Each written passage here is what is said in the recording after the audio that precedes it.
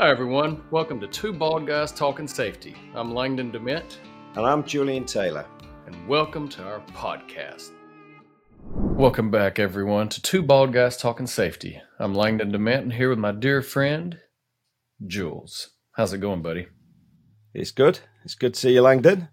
I'm just sitting here trying to get my head around the fact that 2022 seems to have just disappeared on us.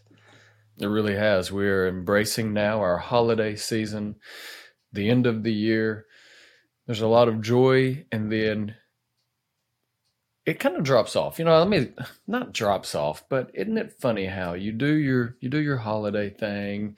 For us, we do our Christmas thing with the girls, go that, and then right after, it's like January. Man, it's basically the week between and like New Year's. You're like, what is this? Yeah. It's kind of a. No, I like the week between Christmas and New Year. Yeah. There's lots happening. See family, see friends, do lots of things. But January, January's a tough month. Yeah. On the last podcast, I think hopefully everyone has had the opportunity to listen now, or if you haven't, please check in. We've talked trends as we were coming to the close of the year. No. We didn't. Was that not trends? No, we talked tips. We don't do tips. trends. We don't do trends, Langdon. Yeah. Yes, everybody does trends. We do tips. Good call. That was the difference. And we actually focus on that exact verbiage. So our trends are actually tips, users. So understand the difference. Tips, not to be confused with trends. Top tips even. You could call them top tips. Yes, we did do that. Good call. Yeah. Good catch. Okay.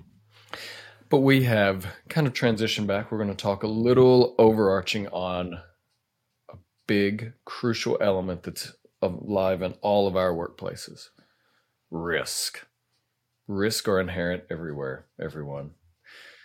We talked, I might even let you kind of paint the picture for the chocolate teapots, because that was your baby, how we've talked about that. And trying to think, the transition. So what do you think? Well, I you know me, I like an analogy, and it's not an easy word to say, but I do like one.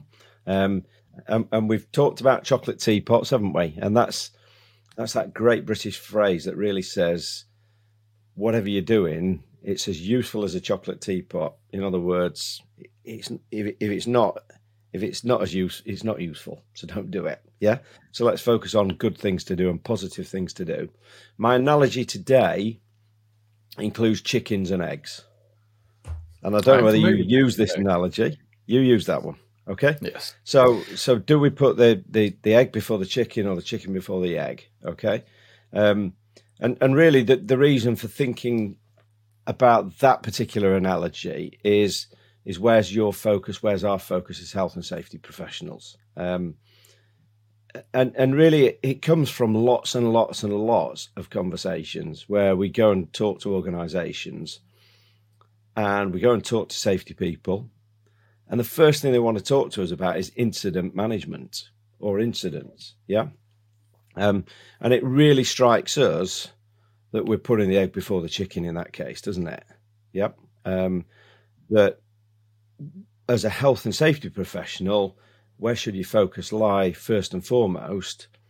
And actually, it's that prevention of incidents, isn't it? And prevention of incidents comes through hazard and risk management. I think it's an interesting, and we talk about it regularly and think about how we can shift that thinking more so. And maybe this is really going kind of off kilter slightly. Maybe I don't know how you do it ultimately, because I'm worrying about where this. I'm just worrying about where this is going to go. But, yeah, you'll see.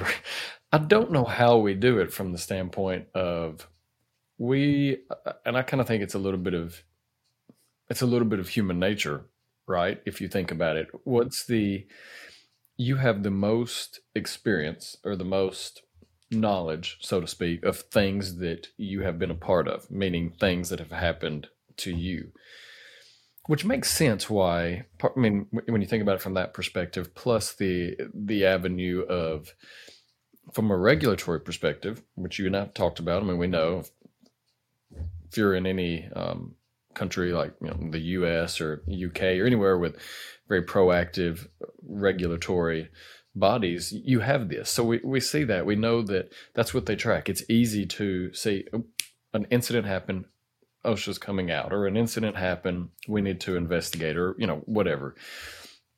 Because that's where all the data is. That's where everything we know that stuff has happened. So when you start shifting, trying to think, how can we be more ahead of the curve? That is difficult. It's difficult because you're changing the way people are thinking, which to me it works perfect, because then we have all this history. We have all this insight of knowing where things have happened, which is great. Keep that. So it's just like a tick, it's just a little switch. How can we then think more proactively to looking at general risk so we can understand why did those things happen? And then how can we ensure that they don't happen moving forward? So see, I wasn't going too far off. It was just kind of thinking, they do. Everyone always focuses on the incidents, and maybe it's because it's easier to focus on those because they're, you know what I mean? You did trigger a thought there, though, which doesn't happen very often, but you did trigger a thought regularly. there, Langdon, which was actually, and I'm thinking aloud here, so bear with me, which was really something around the fact that sometimes our most experienced people are probably our most dangerous people. And for those of you watching on YouTube, I'm making the inverted commas signal with my hands, in that we get that complacency, don't we? We get that, I've done this job for a long time, I know how to do it, and they don't necessarily have safety at the front of mind when they're doing their particular job role.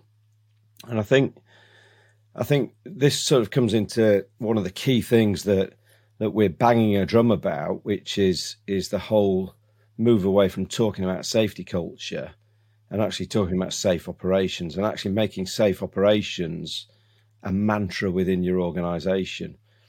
Because when you stop and think about safe operations, it's not about trying to talk about safety as this separate thing that you need to think about. It's just an integrated part of what you do. So actually, everybody who's involved, say, on a production line, sort of the daily shift will talk about safety as a part of the daily sort of shift briefing. Yeah. When you go to do startup, safety will be a part of that startup procedure. The safety checklist will be part of it. Yeah. People will have read a risk assessment before they, or a method statement before they start doing something. And actually that includes everybody. So whether they're new to the role or experienced in the role, we make it a way of life that we talk about safety as a part of what we do. And that's absolutely something that we want to keep promoting and talking about next year in 2023, isn't it? Is talking about, right, how can we make safe operations a reality? But I suppose for today's podcast, what it means is risk management actually comes first. Risk management is the first thing we talk about, not incidents. Yeah. Yeah. Well, and I think it is that, we've talked about it before, that kind of maturity, if you will, or that shift of how everywhere, if you think back in the early 1900s, I mean, we can go further back, but let's just focus on the early 1900s. It was the Wild West, so to speak, of, if you're familiar with the Triangle Shirtwaist Factory fire, I mean, that's what kind of led to the creation of the ASSP. And you think about that was a factory where they basically locked the doors to make sure people were working, building caught on fire, what happened. I mean, a lot of things. So you think about that. That's, for the most part, that's the Wild West. It went from that to compliance. We started having regulatory. Then it started becoming more risk management and thinking. And I think we're still in that mindset of risk management, and hopefully transitioning more to even, learning more proactive management that includes all those things. And it is because if we can start really looking and thinking of where do risks exist, and risk is a broad, I mean, what we manage risk here versus when I was working as a risk services consultant with insurance, I mean, it's a lot broader. But I think you bring up a good point. Health and safety, if it's really integrated throughout, So it's just discussed in all elements. Everyone knows if a new process is being developed, how can we design it? How can safety be even designed from the onset of that? If they're creating a new line, let's make sure we're putting everything first. And then it kind of starts to breed throughout. And I think that's what we see. Organizations that are doing that, they understand that it's really a lot more ingrained. I have a friend that works at a very large healthcare clinic and hospital here in the United States. And whenever they're adding new lines, if they're doing new builds or anything, a safety member attends that with everyone. It could be a safety member there with the doctor, with a engineer, with an architect. I mean, it doesn't matter. Safety is ingrained. And to me, that is the type of organization that they understand why does it matter. And it ultimately it comes back to that safe operations.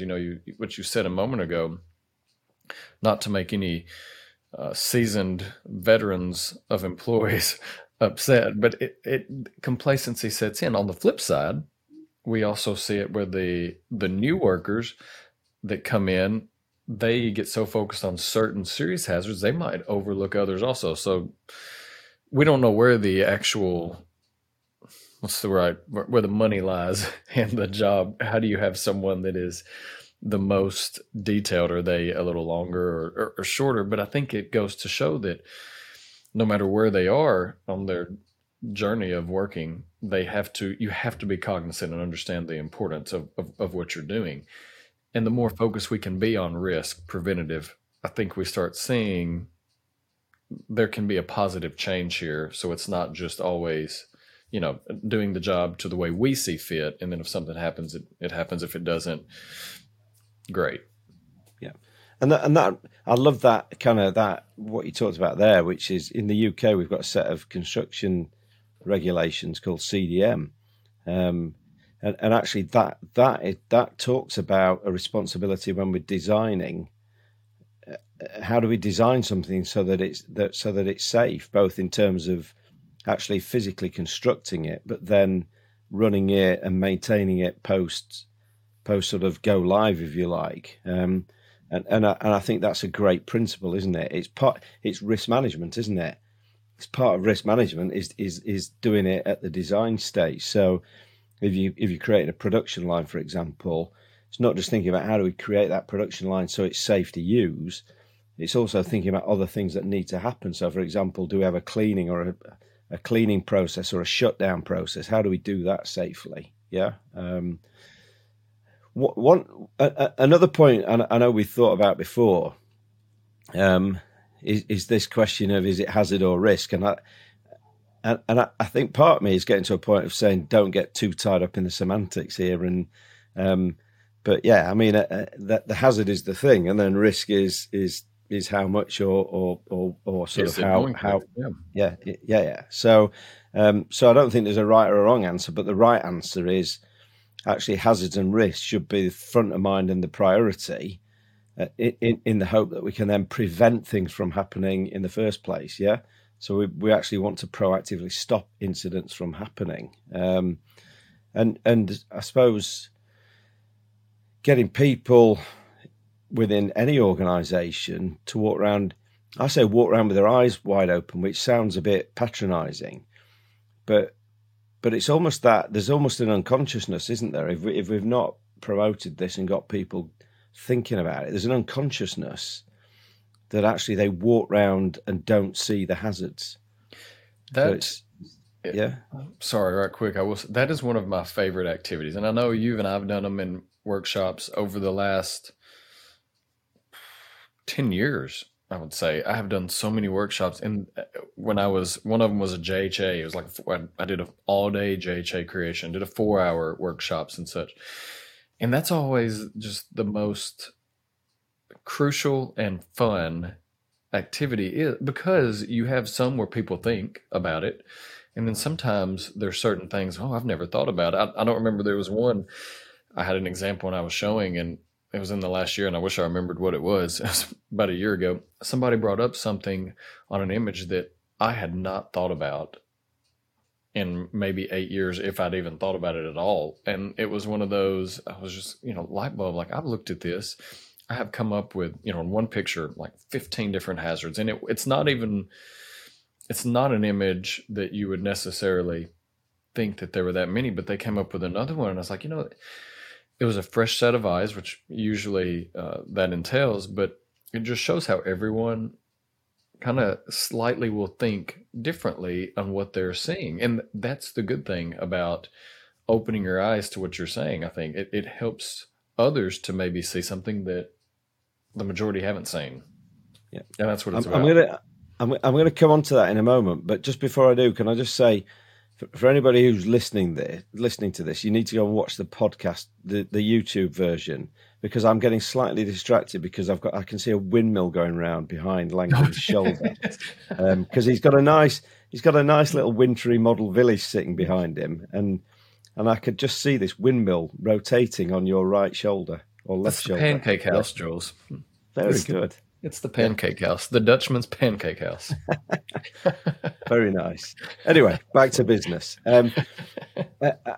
I suppose that kind of takes us to another interesting point, doesn't it? Because you do that exercise with people, and you get them to point out what the hazards are, and we've all done those kind of cartoony exercises, and some of it might seem blindingly obvious. It might seem like, I'm going to use the sort of speech marks and say common sense. But what is common sense? Yeah. For example, Langdon, to you, would it be common sense not to put your hand into a moving machine? Yeah, should be. Yeah. Okay. Should be. Is that common sense for everybody? No. Yeah, and I'm actually thinking back to a real life example here, which is when I was laying a patio, and I got a guy, and he's great. He does a great job. Guy called Tony, who came and he was laying the patio for me. And he said, "Right, Jules," he said, you can be my mixer. So I was mixing the cement. So we got the cement mixer. It's there. It's going round, and I'm shoveling in the sand and the cement and putting the water in. And for an office jockey like me, it was absolutely killing me. It was seriously hard work. But then every so often, Tony would come out and just check the quality of my mixes to make sure they were good. And he'd quite happily get a stick, shove his hand into this moving cement mixer to just give it a stir. Yeah.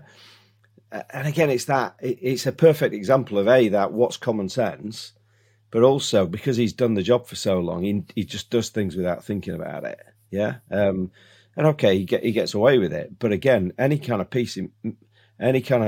piece of moving machinery, what could the outcome be? Yeah.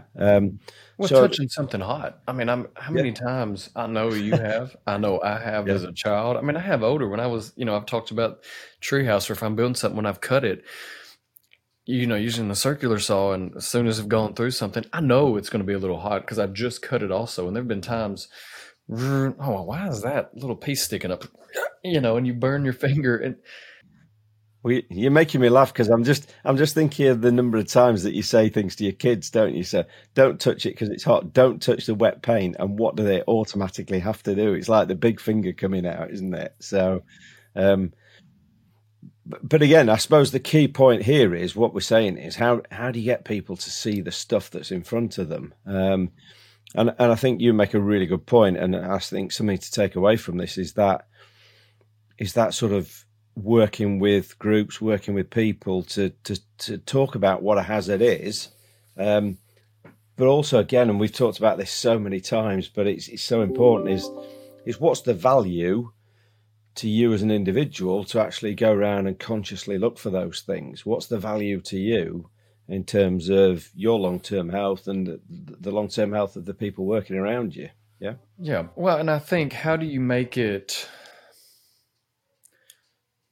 I think to what you just said, that's a really good point, because it's not even just how do you make it so people see that, but it's also how do you make it so, like what I was talking about, touching that hot area, what you were talking about, him putting his hand in there. How do we make it to where they spot the hazard? They know there is inherent risk there. But how do we make it to where even though they understand there's an inherent risk, and even though they have done it maybe for 10, 20, 30 years, or maybe they're new to it and they realize there's nothing too serious that's going to happen here. Quick little, but how can we make them realize that maybe I shouldn't do that anyways? Even though I know the adverse effect is probably pretty minimal, why do I not want to do that? And maybe it is thinking about the extreme. Well, what could happen? Whatever. It's that second thought of just maybe having that thought so we can understand the importance of why we don't want to do it.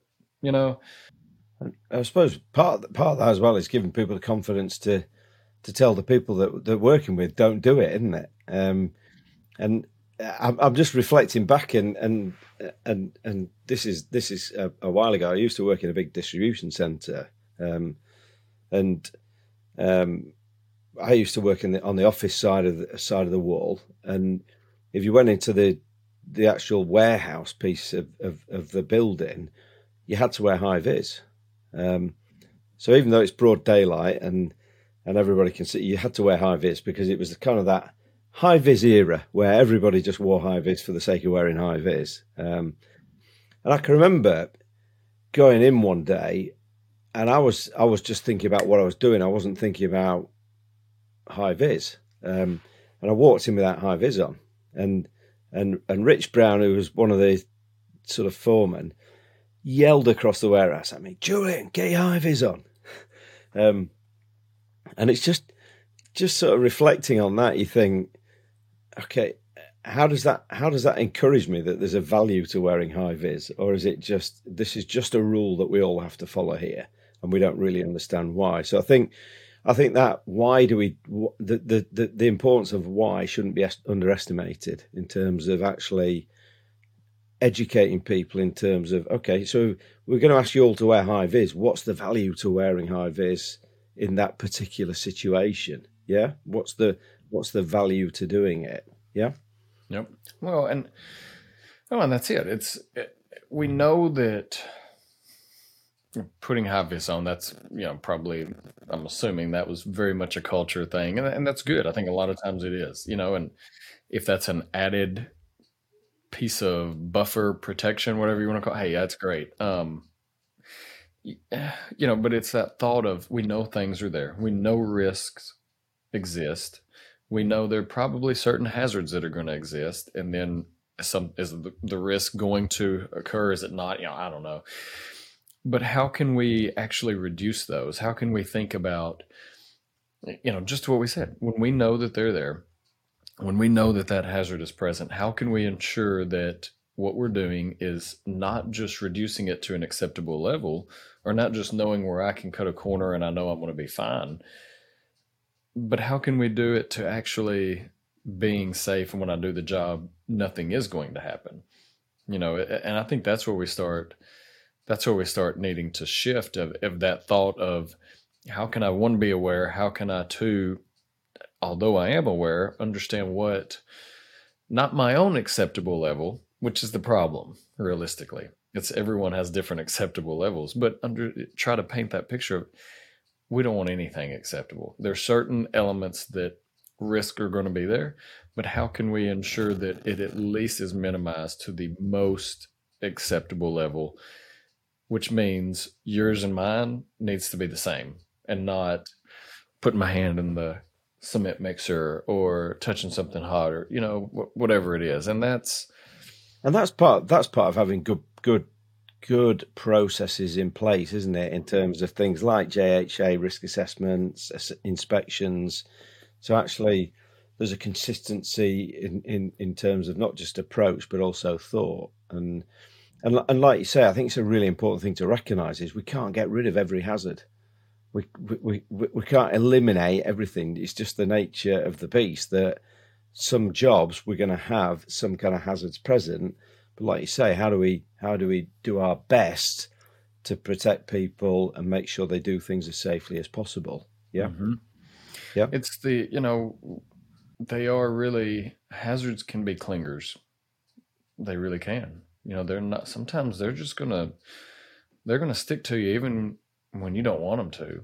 So how can you ensure that if they are there, they are not exposed? And that's, I think that's the $1 million question or so, if you want to say. And that's why hopefully everyone has put in their processes to try to eliminate them, or at least keep them, minimal, because we get so caught up on. And I think we've done a good job. You look at incident rates; they've all, for the most part, they've kind of plateaued a little bit, but they've gone down here and there. So that says we've done a lot of good. We've done a lot right. But we see critical and SIFs and others, fatalities and such, they haven't. And that's when you start realizing why. What is happening? Have we focused so much on a general trip that we overlooked the serious fall from height, or whatever. And I think that's where we have to realize, how can we transition to actually looking at what exists, and it's a changing of the way we actually think, what metrics we want. I mean, we can go down a rabbit hole here, but there's a lot of transitioning to, really, it is a little bit of change management. Honestly, it has to take part. I think on that point, I think regardless of the numbers, Langdon, we're still hurting people. We're still killing people in the US and the UK. And as we say, that's not acceptable. And there are lots of reasons why, I would suggest. And we're not going to deal with it in the next however many minutes we've got left to talk today. But actually, there are lots of things we need to think about. So all the things we've talked about, leadership, and we've talked about engagement, we've got to focus on that awareness piece. And I think one of the things when you're talking about risk and awareness is actually who's doing the risk assessments. So actually, who's going out and doing the JHA, who's going out and doing the risk assessment, who's looking at the safe operating procedure. And actually including the right people and more people in the creation of those documents, so that they've got that awareness of what's going on around them. And not just creating it and then having them review it. And that's, I think, what we get.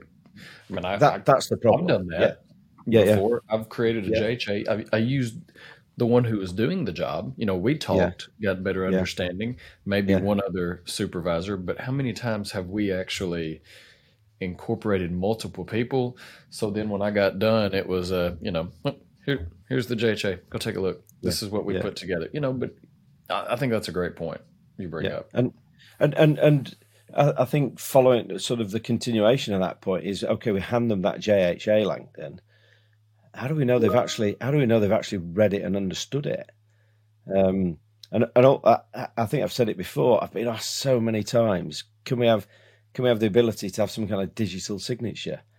And I just laugh, because I say, what does a digital signature tell you? It tells you that you physically handed them a JHA. It doesn't tell you anymore, does it? It tells you that I signed something. Yeah, it tells you I've physically handed you a JHA and you've signed something. Yeah, and I think that's where we sometimes go wrong. And I think that's one of the challenges still for 2023 is that, how do we get more people involved in the actual activities of health and safety, the creation of those kind of documents? So actually they own it, make them own it, rather than you owning it and trying to then get the information across to them. Yeah. So I think that's one of the changes that we can be thinking about. Yeah. Mm-hmm. Yeah. And I think that honestly is probably a pretty good way to even close out this podcast, thinking about changing our thinking. See how neatly I did that without even trying. I mean, honestly, that's pretty good, because that's what it is, realistically. We talk about it. We've heard earlier podcasts where we've talked about it. I mean, it's not really groundbreaking stuff, even if we would like it to be for us. It's not. It's changing the way we've done things. How many times, I know you and I have talked about it numerous times, have I done things as healthy and safe as possible on the job, ensuring others are doing that as a safety professional, and then I go home and I cut corners myself. Well, I've just told you, I stood and watched the guy stick his hand in the cement mixer. So, I jumped off a ladder a couple weeks ago, knowing I'm fine. I was like 3 or 4 rungs up, and I was holding something in my hand. Thank goodness it was like a wreath, so it wasn't anything big. I wasn't gonna cut myself, but I was on grass also. So I should say, but how many times have we done little things like that? So when we think about why does it matter and how can we change our thinking? Well, first off, safety is safety wherever I am, and as we close out thinking about true safe operations, and that is one of our focuses for 2023, it's very much understanding that safe operations, they're ingrained in all elements. So when we talk about changing thinking, that's pretty much across the board. We know we've always done things one way, but that doesn't mean that that's the right way. All elements and all people. So, and I think that's one of the things that we'll keep banging the drum about is actually get more people involved. Yeah, all too often you see these small, dedicated teams of health and safety people trying to do it themselves. And what we've got to do is spread the love, haven't we, Langdon? We've got to get more people doing more things. And then that way they've got that ownership, they've got that engagement and empowerment. Yeah. Okay. Do you see how many buzzwords? I managed to get 3 buzzwords into one sentence then. That was quite impressive. I don't even know that I talked about camaraderie once. You haven't. That's the first time today. Yeah. Until right now. Well, for everyone, we appreciate you joining. And as we go forward, as we start the new year, we hope you all have a happy new year and also change the way you're thinking. Let's be safe out there, everyone. Have a great time, everybody. Hey, everyone. Really appreciate you tuning into this episode of Two Bald Guys Talking Safety. Please follow and subscribe to wherever you stream your favorite podcast, or visit us at evochicks.com. And if you want to see how follically challenged we really are, come and check us out on YouTube. If you've got value from the podcast, please go to Apple Podcasts, and in the review section of this podcast, if you could leave us a review or a rating, that would be great. And as always, everyone, while you're going about your days and about your normal lives, stay safe out there and watch each other's back.